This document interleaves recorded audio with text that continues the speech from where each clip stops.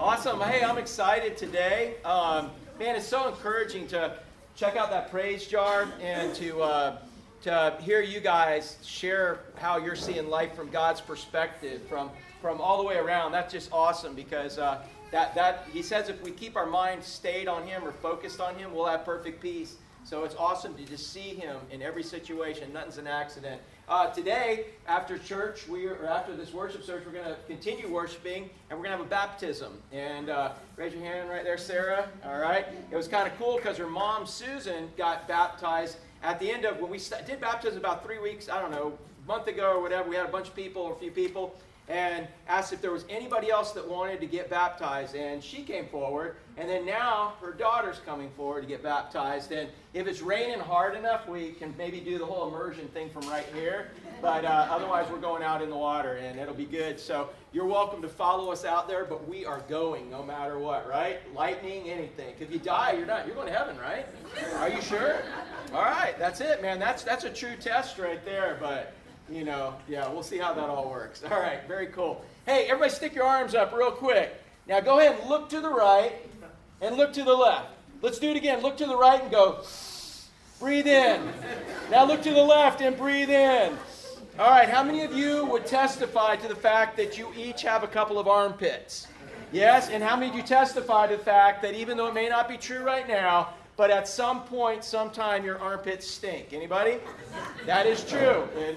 And you know what I used to tell my granny, because back in the day when they first started coming out while I was drugged, she ruined her senses on Dristan. You remember that stuff you squirt up your nose?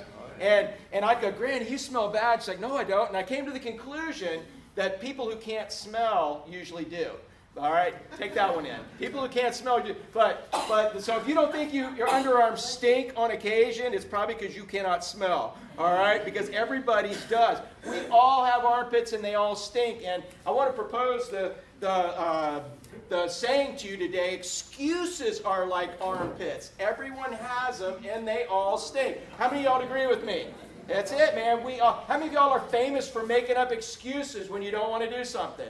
When you're scared of doing something, when you're afraid. And so that's the testimony of Israel, man. Israel missed so many of God's blessings because they were so full of excuses. And so the first part, everybody read this with me. Excuses are like? Everyone has them and they all? Okay, so we're on the same page. That could be scripture. There's application there. But look at the next part. Faith is like? It doesn't work unless you use it. That's right, dude. You can have a 55-gallon drum of the stuff, but unless you're putting it under your arms, it is not going to work. And so Israel right there. Perfect, man. Yeah, I was going to pull the stuff out of the side of my car, but it had all kind of, it was just not stuff you guys wanted to be passing around. But yeah, exactly that. Man, Israel, every time God said, go claim it, go do it. Here it is, it's already done for you. Israel would be like, well, we can't do it because of this. Or they're bigger than us. Or we're so small. They'd have lots of excuses. They missed out on so many of God's blessings because they were full of excuses. And they didn't apply God's promises to their life. If we will apply deodorant, we will smell a whole lot better. If you apply God's word to your life, then you will run out of excuses. You will see God's promises being fulfilled in your life because God is a God who makes promises, then He cannot lie. When God makes a promise, that promise is true. So as I was looking at Acts chapter 11, because what we're doing is in Acts chapter 13, we're actually studying this first sermon that's recorded that the Apostle Paul preached. And it's the longest sermon. It's the longest one recorded by him. And what God has had me do, because a lot of us aren't super familiar with the Old Testament in the church today, is to basically take each little piece that he has preached and kind of go back to what he was referring to. Because when he was preaching to these Jews in Antioch who were looking for Christ, he would mention a story from the Old Testament and everybody would go, oh yeah, we know everything about it. We've learned it our whole life. But today when you mention some of the Old Testament stories, people are like, oh, they might have a kid's song for it. Or they might have some little idea of what it means. But I thought it was important because God told me it was important for us to basically take each one of these little pieces of his sermon and his references to the Old Testament, and in order to understand it better, to basically take a look at the story that he was talking about. So look at this in verse 18, chapter 13, verse 18. Paul gets up and he's preaching to them. And you remember last week we talked about Joseph, because it says, man, with a strong arm, God took him out of Egypt. And we learned last week with a strong arm, he put him in Egypt, made him go from about 70 people to over 2 million, and through 10 plagues to show Pharaoh that he was a God stronger than any of Egypt's gods. And he pulled them out, and here they are. With a strong arm, he pulled them out. But now look at verse 18. It says, now for a time of about 40 years. Hey, what have y'all been doing for the last 40 years? Fernando, you're not even there yet, right? As we discussed, you're fixing to be, can we tell everybody? Yeah, tell everybody. Terry said it earlier in front of everyone. 37, man, right? Or is it 36? We were arguing. She's stuck at an age. How many of y'all are stuck at an age? You just pass that. But yeah, Terry, you're going to be in trouble. I'm in trouble. I'll stop right here. Yeah, all right. But 40 years, for a period of 40 years, that's more than your life. How many of y'all have not been alive for 40 years? Go ahead and raise your hand and brag on it. All right, there you go. How many of you are you've seen 40? That's all we're going to say. You've seen 40, right? Yeah, I got 15 years on 40, man. But for a period of 40 years, and I just want you to get an idea how long that is. Natalie, there's things you feel like you've been waiting on for a lifetime. Here's 40 years. For a period of 40 years, God put up with their ways. Man, how many of y'all have ever put up with somebody for 40 years? Well, don't say that. Honey, we've only been married 28, all right? But God put up with Israel for 48 years. And what's interesting, in the Hebrew there, it can be read two ways, which is the way we would actually say it too. He put up with them, but it also, in the Hebrew, can be taken to say that he provided for them. So the way he put up with them was not by always crushing them, but by always showing his goodness and providing for them. Hopefully they would get the point and they would start following him. But for 40 years they didn't. So how in the world did they take an 11-day journey? You understand that's what's supposed to happen? After Leviticus, they were taught how to worship. That was the first month of the second year. And then the second month of the second year, that's where we're at in the book of Numbers on our Monday night Bible study. They're learning how, once they've learned how to worship, now they're learning how to be a warrior, because being a warrior and worshiper go hand in hand.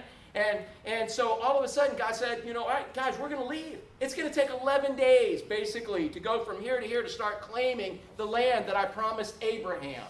Long time ago, that you've been hearing about forever. And by the way, they still don't have it, and they are going to have it. Whatever you do, stay on the side of the Jews. Whatever you do, don't ever go against God's people. Ever, ever, ever. Because he told Abraham, he said, I am going to bless those that bless you and curse those that curse you. And I guarantee you that's still going to happen. That's a little extra right here when you read Scripture.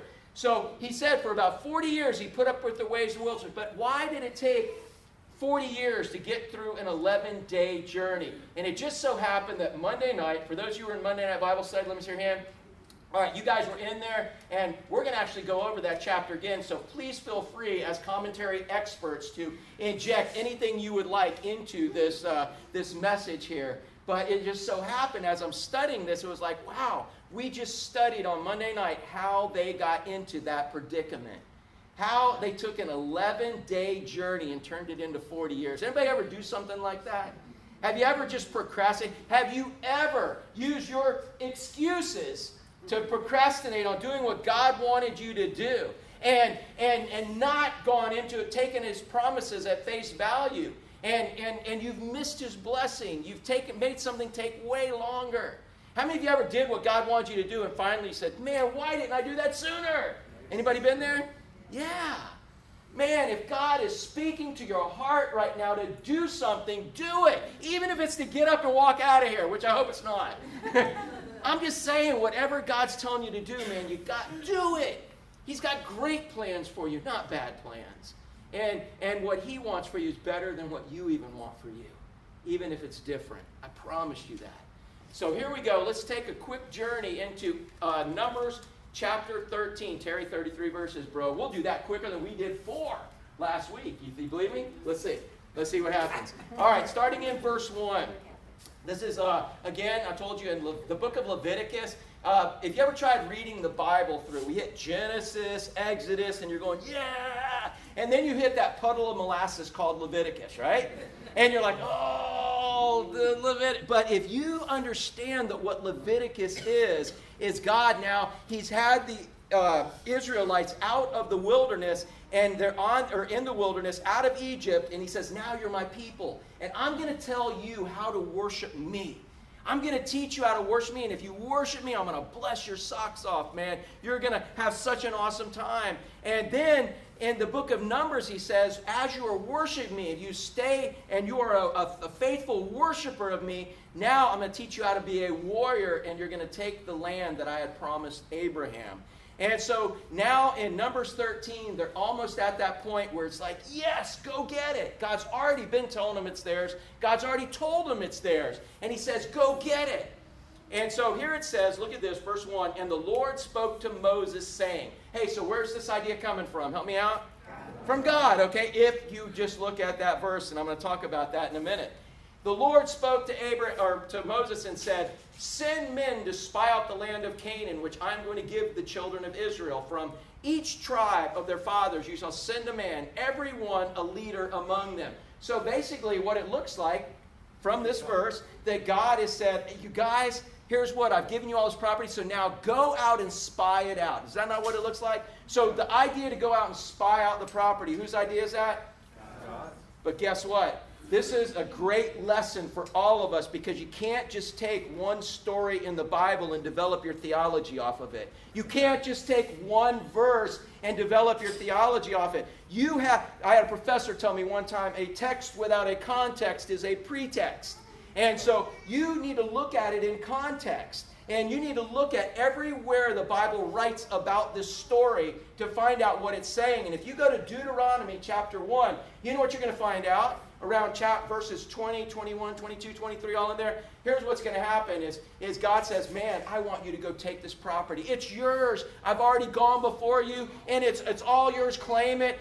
He said, but then, don't you hate the buts in the Bible? But then you came to me and said, well, we want to go check it out first. We want to go scope it out and make sure you're not lying to us, God. In essence is what they're saying. We want to make sure it's okay, God. When God already said, if God said it's okay, what is it? Okay. Yeah, but how many of us have to check it out first? Like Gideon. He knew as a farmer down in the threshing field, the most unqualified person to ever be a warrior leader. He knew God called him to do it. But what do you have to do? Throw out a fleece. Okay, God, if it's wet in the morning and everything else is dry, I'll do it. So what did God do? Made it that way. Okay, God, this time it's dry and everything else is wet. And what did he do? After a bunch of times, God said, I told you to do it. How about you? But yet we keep throwing, if it's really you, God, if you really want me to do it, man, God's up there going, what do I have to do? And so in Deuteronomy 1, he's saying, guys, I told you, take it. But you keep asking me, prove it to me, God. God, let me go out and explore. And here's something I want you to see out of this. When you study Scripture from Genesis to Revelation, you know one of the primary ways God judges people?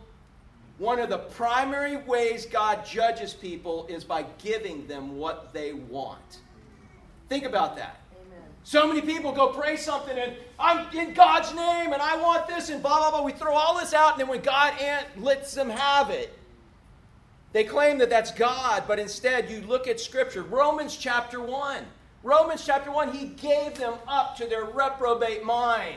God's going to speak to you and he's going to show you in his word, and he's going to show you what you want. But if what you want isn't what he wants, and you won't change your heart to want what he wants, guess what God's going to do in judgment? He's going to give you what you want. And let me ask you a question. What's better, what God wants or what you want? Yeah. Me? Dude, I want to become more and more and more submissive to my master as a slave. And I want to say, God, I'm not even qualified. I don't know what I want. I want you. I want you to show me what I want. I want you to give me just an undeniable answer of what I'm supposed to have, where I'm supposed to be, what I'm supposed to do. Is God a big enough God to show you when you need to see it? Absolutely. God wants us to cry out after him like a baby cries out after its mother.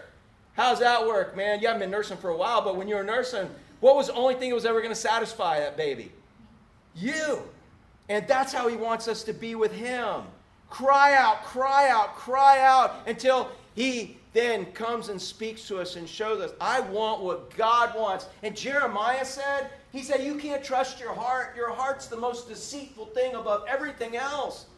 And how does Satan even deceive us? Sometimes he tried to deceive Jesus even with the Word of God in the temptations in the wilderness. Oh, I see you're playing by the Word. So Jesus here, jump off the pinnacle of the temple, and before you hit the bottom with all those worshipers there, if you're really the Messiah, man, he said he's going to send angels to scoop you up and you won't even dash your foot against a stone. And everybody will know you're the Messiah and you won't have to go to the cross and you won't have to die. Was that in Scripture? Yes. But was it in context? No. Man, we need the Word of God taught to us by the Holy Spirit of God. And in having that happen, we have got to walk in submission with Him. I don't want what I want. I want what God wants. But you know what? That's just right now. This afternoon, we might be hanging out at Ashley's, eating out of her crock pot, man, and hanging around, and somebody's got the good chair, and I want the good chair. I'm just saying, it changes all the time, and we've always got to check ourselves. I want what you want. You want me to sit outside in the rain and the grass? Okay, that's what I'll do. No, I don't. Did you know what I'm saying? So here's the story. It looks like God's saying, go send people out there. God's saying, go send, but that's not what God wants. God already told them, here's what you're supposed to do. Hey, let me ask you a question. One of the commandments is don't lie, right? So do you have to have God send you a fleece to know whether you're supposed to lie to somebody about a certain situation? What if it's a boss and you're going to get fired? Ooh, well, maybe. I'm just saying, do we have to send a fleece out and have God confirm one of the 10 commandments to us? Then we don't have to have him confirm any of the other commandments. We do what he said to do. But it takes faith, man. And faith is like that deodorant. It doesn't work unless you apply it. You can know it. You can quote Scripture backwards and forwards. You can know all these great things and call a good game and say all the right stuff, but it's responding. It's applying His Word to your life. And if you don't apply it, it won't work, and your life will be full of excuses. You want to get rid of the excuses. Build your faith by applying His Word. So let's see what happens. He said, go ahead, send men to spy out the land of Canaan, which I'm giving to the children of Israel. From each tribe of their fathers you shall send a man, every one a leader among them. So Moses sent them from the wilderness of Paran, according to the command of the Lord. Woo, there it is. You're saying God told them to do it. Again, God said, go ahead. Why would God? Now, if God didn't really want them to go, why would God go ahead and send them? What is there for them to learn in this? Maybe that they don't need to ask about commands anymore. Maybe he's trying to teach them how to trust him in all of this. So yeah, God does throw tests in our life, but we could avoid a lot of tests if we would just believe, if we would just apply the Word of God to our lives in that. So the Lord commanded, to the commandment of the Lord, all of them, men who were heads of the children of Israel. Now, these were the names, okay, from the tribe of Reuben. Terry said he was going to help me pronounce different names. How many of y'all are willing to help me pronounce names in the Bible today? All right, so here's the key, guys. I did tell you back in the country church where I was at, this old lady said, Pastor Eddie, all you got to do is just say cornbread when you don't know how to pronounce one. But we're not going to do cornbread today. But here's what you have to do. You have to pronounce it like you actually know. You know, like don't have it like Shamua. People don't think you know what you're doing, but if you just go, yeah, dude, Reuben, Shamua, son of Zakor. Dude, what if that isn't right? What if that's like a hood name at a graduation? You know what I'm saying?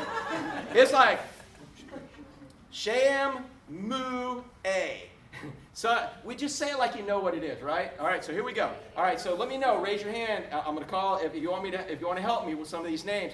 Now, these were the names of the tribes of Reuben. Each one of them is going to send their own spy out there. Shamua, son of Zakor. Now, you're going to go back and you're going to try to figure out how to really say that, right? From the tribe of Simeon, Shaphat. Shaphat, the son of Hori, okay? From the tribe of Judah, Caleb, the son of, come on, what do you think that one is? Japuna. Yeah, dude. Japuna. Anybody pregnant in here? You want to name their next kid Japuna? That's a good name. All right. Son of Japuna. All right. And from the tribe of Issachar, Igal, son of, tell me that one. Oh, really? I think it's Hos-E. No, I'm just joking. All right. From the tribe of Ephraim, Hoshea, son of Nun. Everybody say Hoshea, because that's coming up later. Hoshea. Hoshea, son of Nun. This is kind of cool when we hit this part. From the tribe of Benjamin, Palti, son of Rapu. All right, I'm going to go with Rapu. I'm just going with that silent H. You got to be consistent when you don't know what you're doing. All right? Son of Rapu. The H is silent in this service right here. All right? From the tribe of Zebulun, Gadier, that the L is silent too. It's kind of like French, all right, or Spanish, whatever. The son of Sodi, all right. From the tribe of Joseph, that is from the tribe of Manasseh, Gadi, son of Susi, all right. So Susi, did you name your son Gadi? Then that's not you, all right. And you have a daughter, Susi, named Sarah, so that's not you. This is another guy. From the tribe of Dan, Amiel, the son of Gamali. Gamali, I was going to go the other way.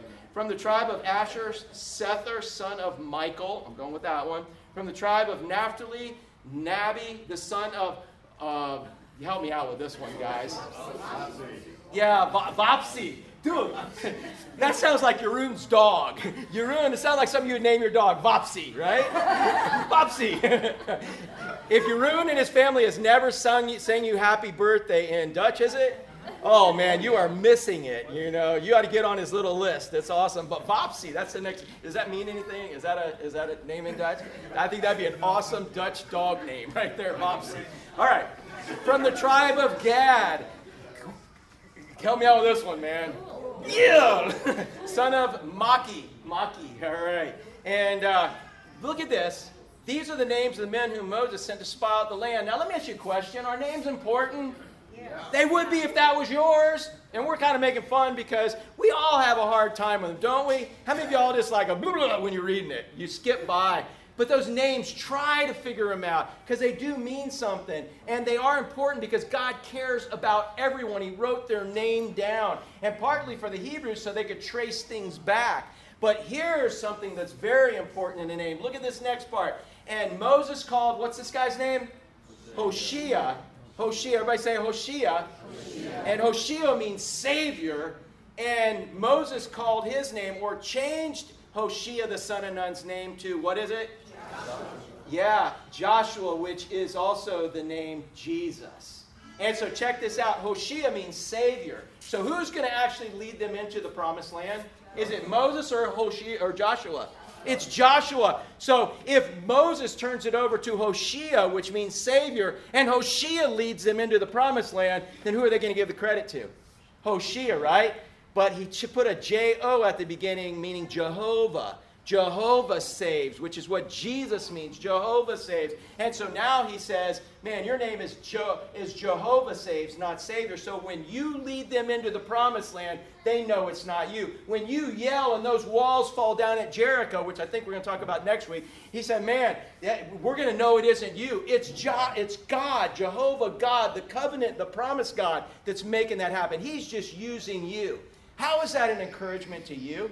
If God can use Joshua, who else can he use, Kevin? Absolutely. I want you to say me. Who else can he use, Kevin? No, me. Everybody say, if he can use Joshua, he can use me. Yes. Joshua's a glove and God's the hand, folks. We're just we're that vessel, and he's the one that moves in us and through us. And he wants to use you. Isn't that amazing for him? He wants to use you the way he used Joshua, only in homeschooling during the week. And it sounds like he had an awesome one.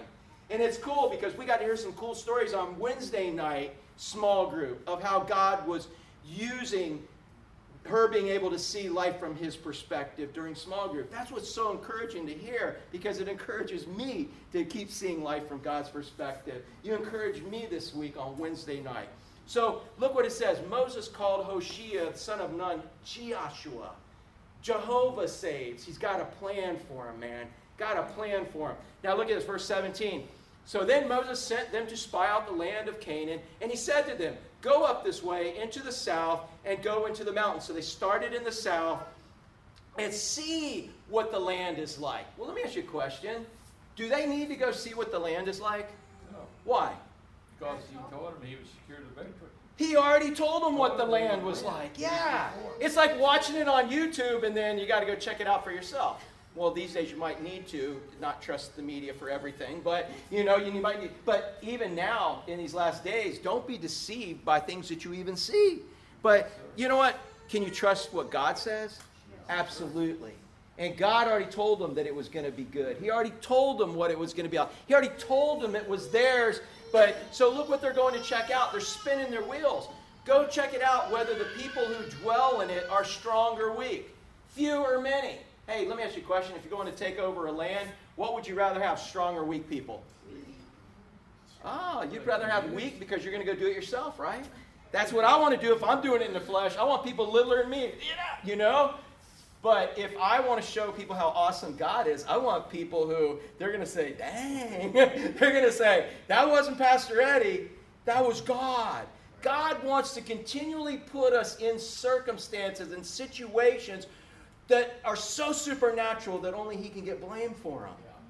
That's what that praise jar is about. That's what I keep hearing in there. Where, yes, guess what God did with me? I would have never believed that. So they're probably just like most of us in the flesh saying, yeah, I want some weak people, and I only want a few of them so we can take care of this and get it in and out. How many of you prayed, say, God, let my enemy be big and let him be many? So you can do whatever you're going to do, and I just get to be a part of it. But maybe we're praying too small. Maybe our prayers are, oh, God, let me have a good day.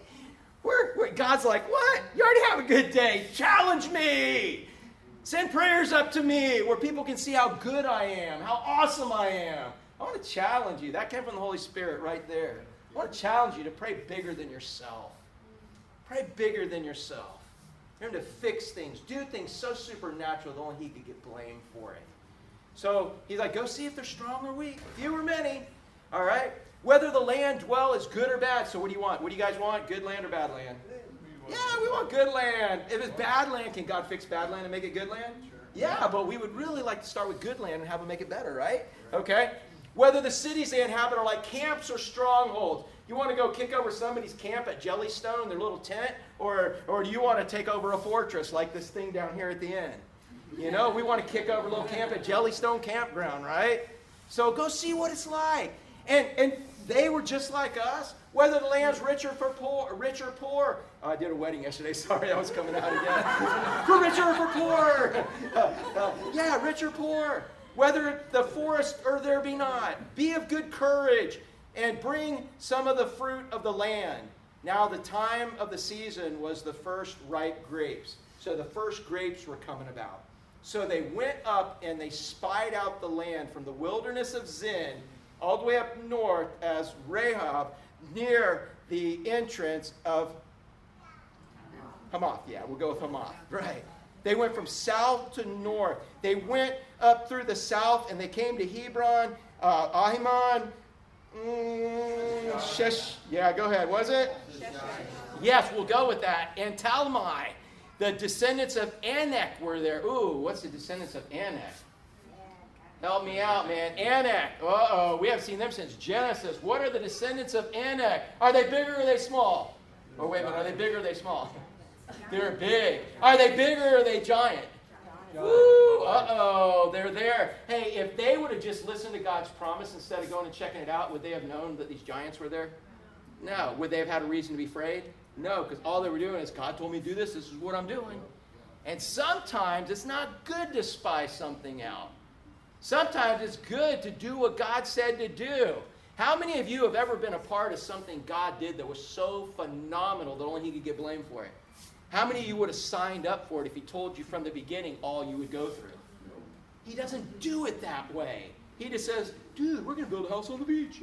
Right? He's like, dude, we're going to do this. We're just going to go. We're going to move. We're going to do this. And as you go through it, He stretches you and stretches you and stretches you. If He told you the whole game plan, you'd be like, yeah, I think I'm just good right here. But that's not how He operates, man. But no, it's by His design. Apply His Word. Apply those promises. Don't use your excuses. Apply the promises. And trust Him. That's it. So now they found these giants there. Now Hebron was built 7 years before Zoan in Egypt. So that was there a long time. Then they came to the valley of Eshcol, and there they cut down a branch. How many branches they cut down? One. A branch with one cluster of grapes. How many of y'all are about a cluster of grapes? You know what I'm talking about? A little cluster of grapes? Look at this. They carried this one cluster of grapes between two of them on a pole. Dude, this was way before the ozone was depleted and way before the earth has been as cursed as it is now. Dude, you understand? They've got a pole that two people are carrying and one cluster of grapes is on there. They also brought some of the pomegranates and figs. So was God lying when He said this place is awesome? No.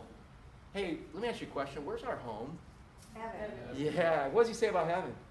Can't even imagine. Can't even imagine how awesome that is. So why do we keep living for here when our home is in heaven?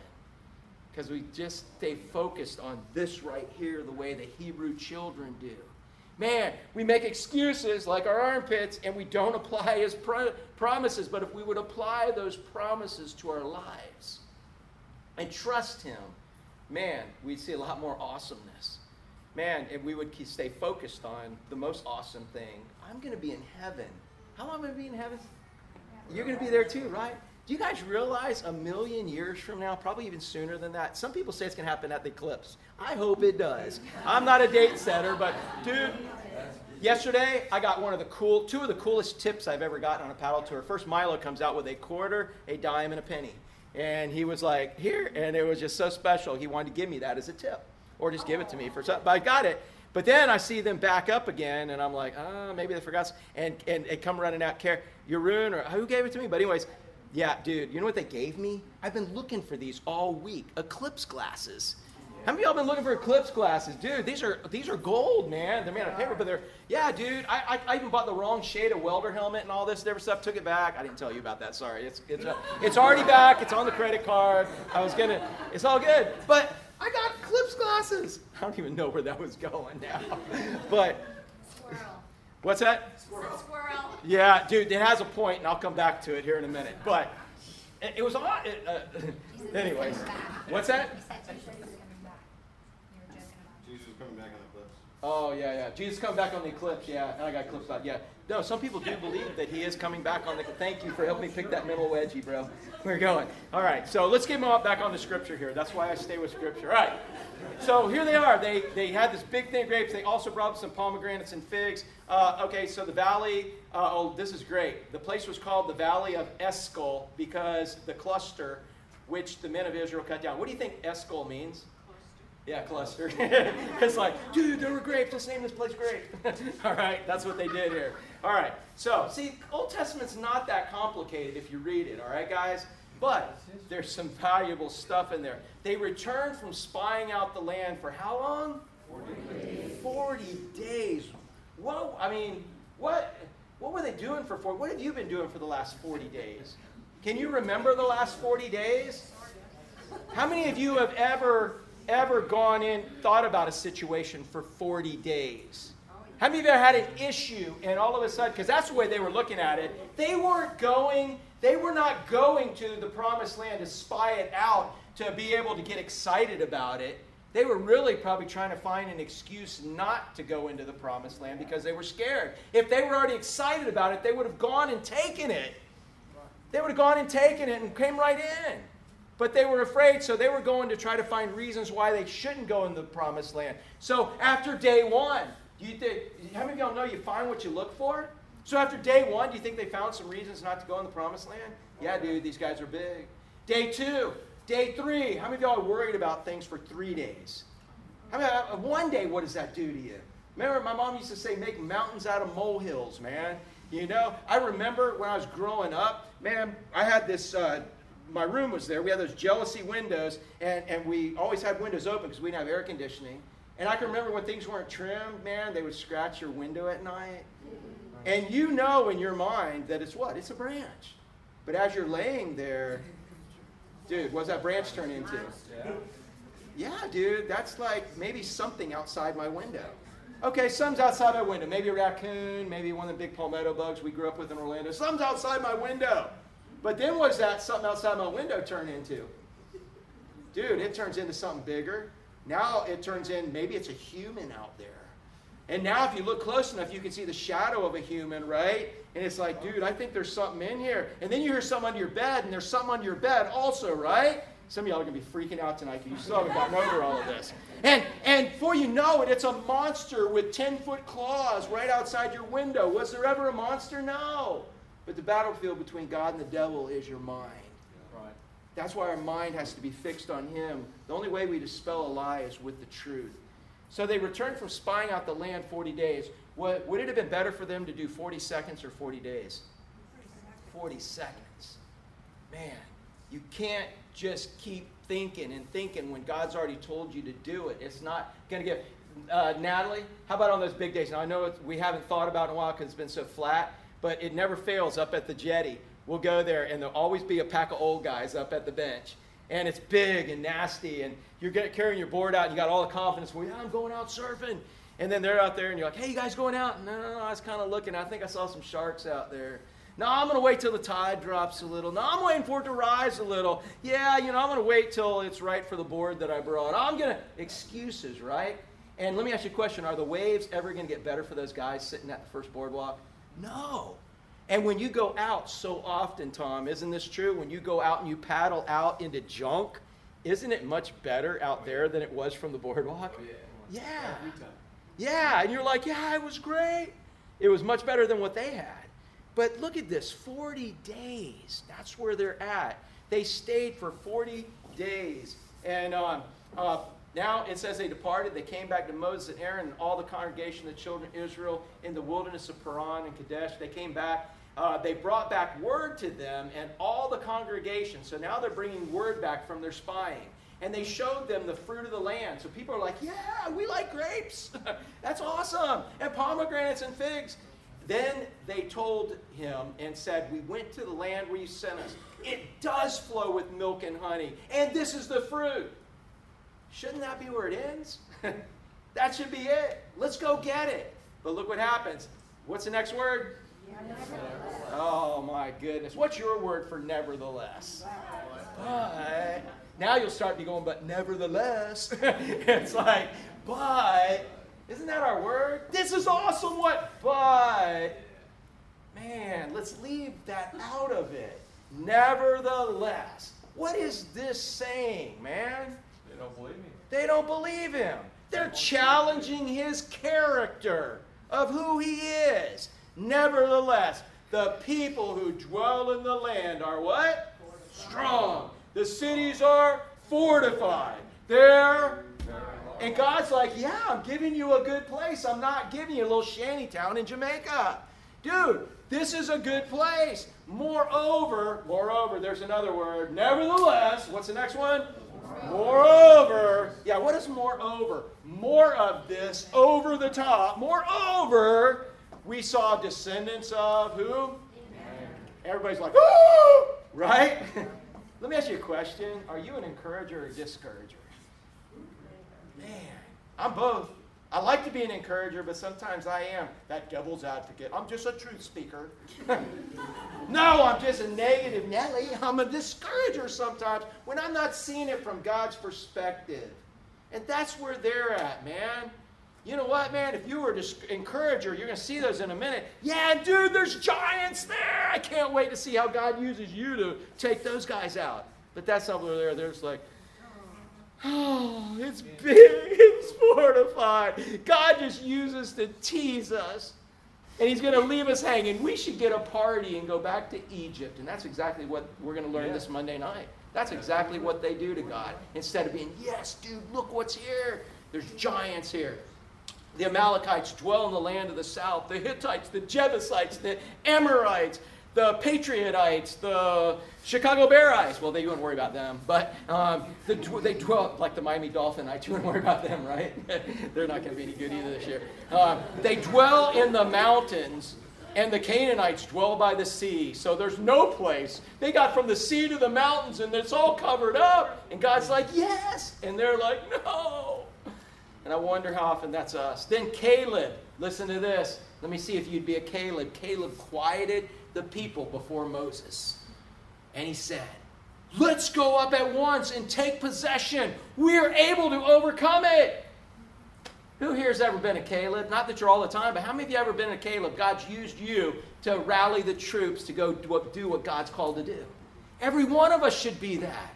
Man, at some point, no matter what your temperament, your personality, my wife's quiet as can be and is mellow, but she has been a Caleb for me. There's times I'm down and she's encouraged me with God's word that yes, we can do this and trust God. So it's nothing to do with your personality. It's your perspective and how you're seeing things in all of that. That's why we need community and we need each other in all of this. So they said, yeah. And Caleb was a cheerleader. What's the next word say? That's kind of like moreover and nevertheless. But the men who had gone up with them said, we are not able to go up against the people. I sound like VeggieTales or something. For they are stronger than us. Dude, stronger than who? What's that word, that two-letter word? Us. But who are they not stronger than? And you know what happens when we lose sight of whose job this is and who's actually in the glove? You know, we magnify our problems. We magnify the situation when we think we're the final answer. We're the solution. When to God, it's unlimited. His thoughts are way higher than ours. Look at this. And they gave the children of Israel a bad report and of the land in which they had spied out, saying, the land through which we have gone as spies is a land that devours its inhabitants, and all the people whom we saw, they are of great stature. We saw the giants, the descendants of Anak, come from the giants, and we were like, look at this, we were like, how did they view themselves? Did you notice that? We were like grasshoppers. So that's their personal view of themselves. And so we were in their sight. You see that? Were they really grasshoppers? No. Not if they were seeing themselves as a child of God. If they were seeing their true identity as a believer, as God's children who it's already been promised to, but they didn't see it that way. They had that earthly outlook as opposed to the heavenly uplook. That's how they viewed things. So that's what I want you to kind of think about in that last part. We were like grasshoppers in our own sight. You know what? How many of y'all look in the mirror and you're like wishing you could change something? Would you just be honest? Anybody here? Anybody here? The rest of you are just conceited. No, I'm just saying, no, I'm joking. Either that or you know who you are in Christ. You know who you are in Christ. We look at that outside, we look at all this other stuff, and the fact is, the most important thing of who we are is our identity in Christ. Our identity in Christ. Who are you what is part of your identity in Christ? Somebody help me out. Tell me one thing that represents your identity in Christ. Who's the first one to tell me something? Represents your identity in Christ. Yeah, go ahead. You're what?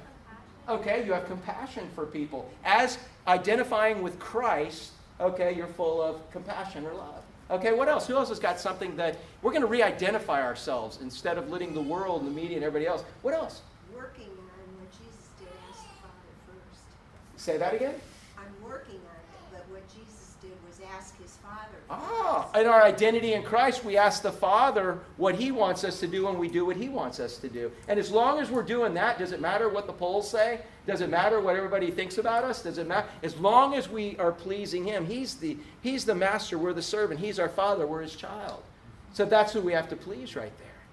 Because you aren't going to please everybody. Let me ask you a question. Did Jesus please everybody? No. And he didn't care because he pleased who? The Father. Beautiful. What else? Help me out. What's your identity in Christ? Yeah. These are my big three. Chosen, free, forgiven. Right on. You're chosen. Who chose you? As God. God chose you. God picked you. And he picked you for his team. Can he trade you? Like a fantasy football player? Oh, you're not producing, so I'm going to trade you. No. I'm not Cutler. He can't trade me. No. No, he can't trade you. And in fact, it's so great when Paul talks about us being adopted. In the Roman culture, you could get ready to disown your own kids. I could disown you. No, I'm not going to. But when you adopted somebody, you couldn't disown them because you chose them. And God chose you. If you're a believer, the only reason you gave your life to Christ is because he gave you the desire and ability to. He chose you. And what's the second one you said? Free. You're free. What does that mean?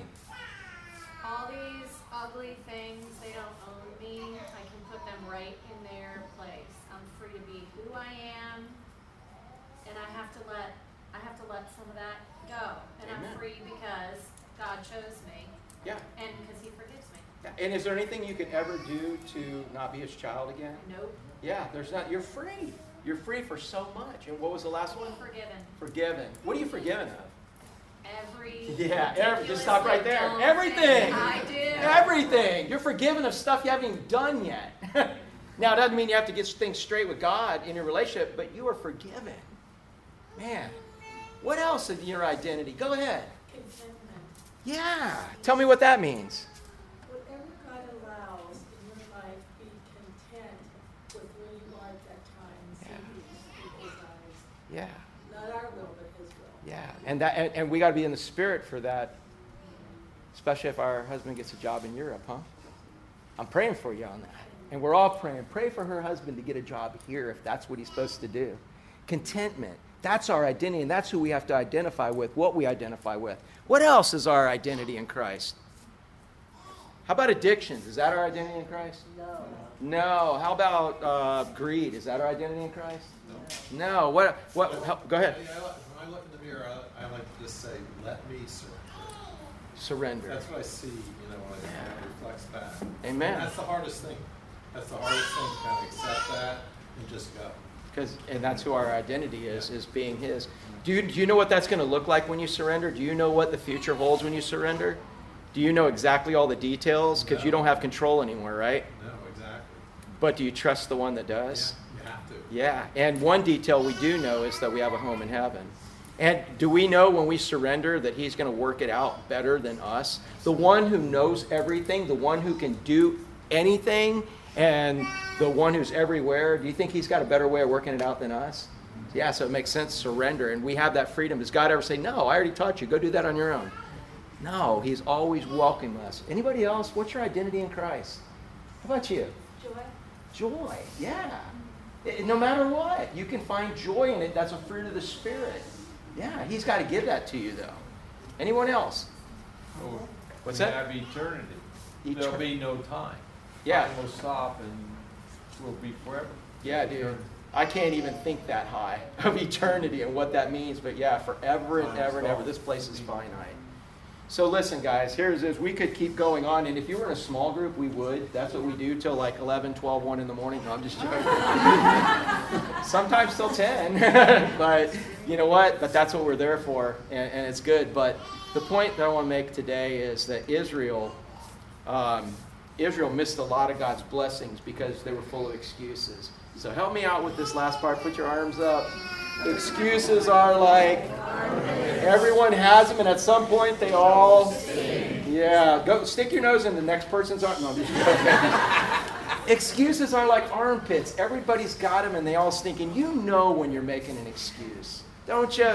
Man, quit making excuses and instead treat your faith like deodorant.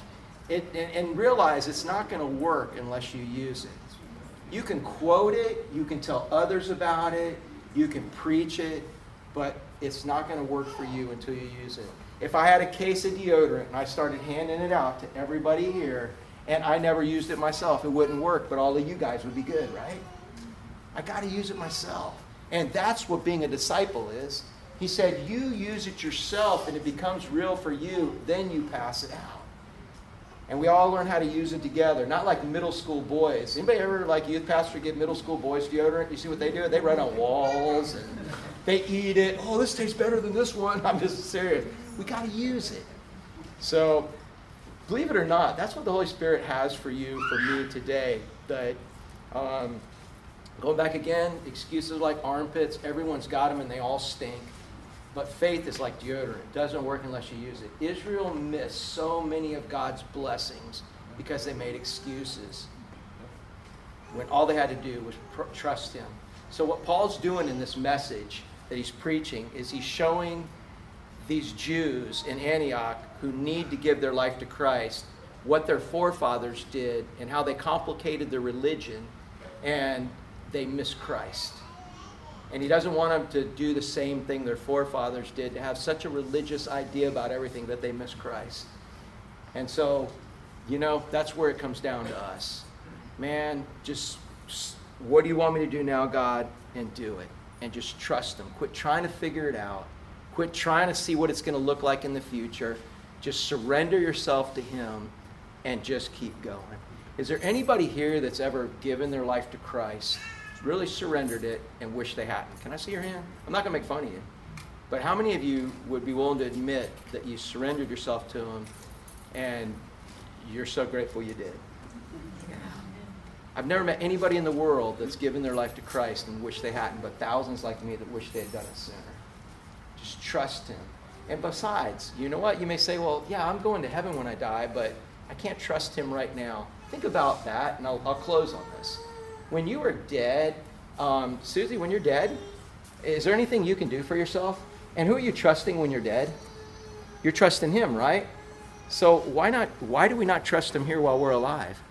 If we're trusting him when we're dead and can't do anything, why are we not trusting him here now? Because we think we might be able to do something. But honestly, you can't. So you're spiritually alive, and that can only be done through him. Let's go ahead and pray. Father,